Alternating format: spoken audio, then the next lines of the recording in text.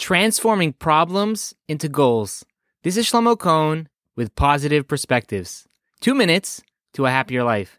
Please subscribe to Positive Perspectives by Shlomo, available on Apple, Spotify, or wherever you get your favorite podcast. If you have any questions or comments, please feel free to reach out to me at rabbishlomocohn@gmail.com. Before Pesach, Passover, we talked about the significance of the Exodus and how it attests to the fact that God is intimately involved in each and every one of our lives. Today, I wanted to keep the momentum going with a focus on how our problems can be one of our biggest assets. Coming off the holiday of Pesach, we feel a sense of rejuvenation, of freshness, and eagerness to stay on the spiritual high that we just experienced. But at the same time, we're faced with the same reality which holds us back. Different problems or challenges we face many times impede us from being better, causing us to become unhappy and even complacent with how things are. But if I would tell you that problems can actually be an asset and an impetus to improve ourselves, how would you feel? Would that change your outlook on self-growth? Would that motivate you to be better?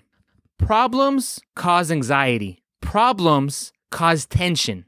Problems are debilitating, but when we turn our problems into goals, they become stepping stones for success. Because goals empower, goals create enthusiasm, and goals generate motivation to succeed. Transforming challenges into goals helps us eliminate problems with amazing speed. Because instead of saying, I have a problem that I don't get along with other people, or I have a problem that I'm not happy, or I have a problem that I don't have enough money, we tell ourselves, I have a goal to get along better with people.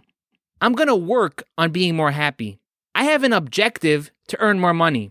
So to conclude, problems hold us back and weigh us down with unnecessary stress, making us unhappy. But if we transform our difficulties into attainable goals, we turn problems into the fuel that powers us to be better people. So let's transform our problems into goals, and we will surely be happier people. Today's Positive Perspectives is dedicated for a quick recovery for Nachum Ben Menucha. Everyone, have a great day. If you enjoyed Positive Perspectives, you might also like my other podcast, the Pirkei Avos Podcast. The link is available in the show notes or by searching the Pirkei Avos Podcast.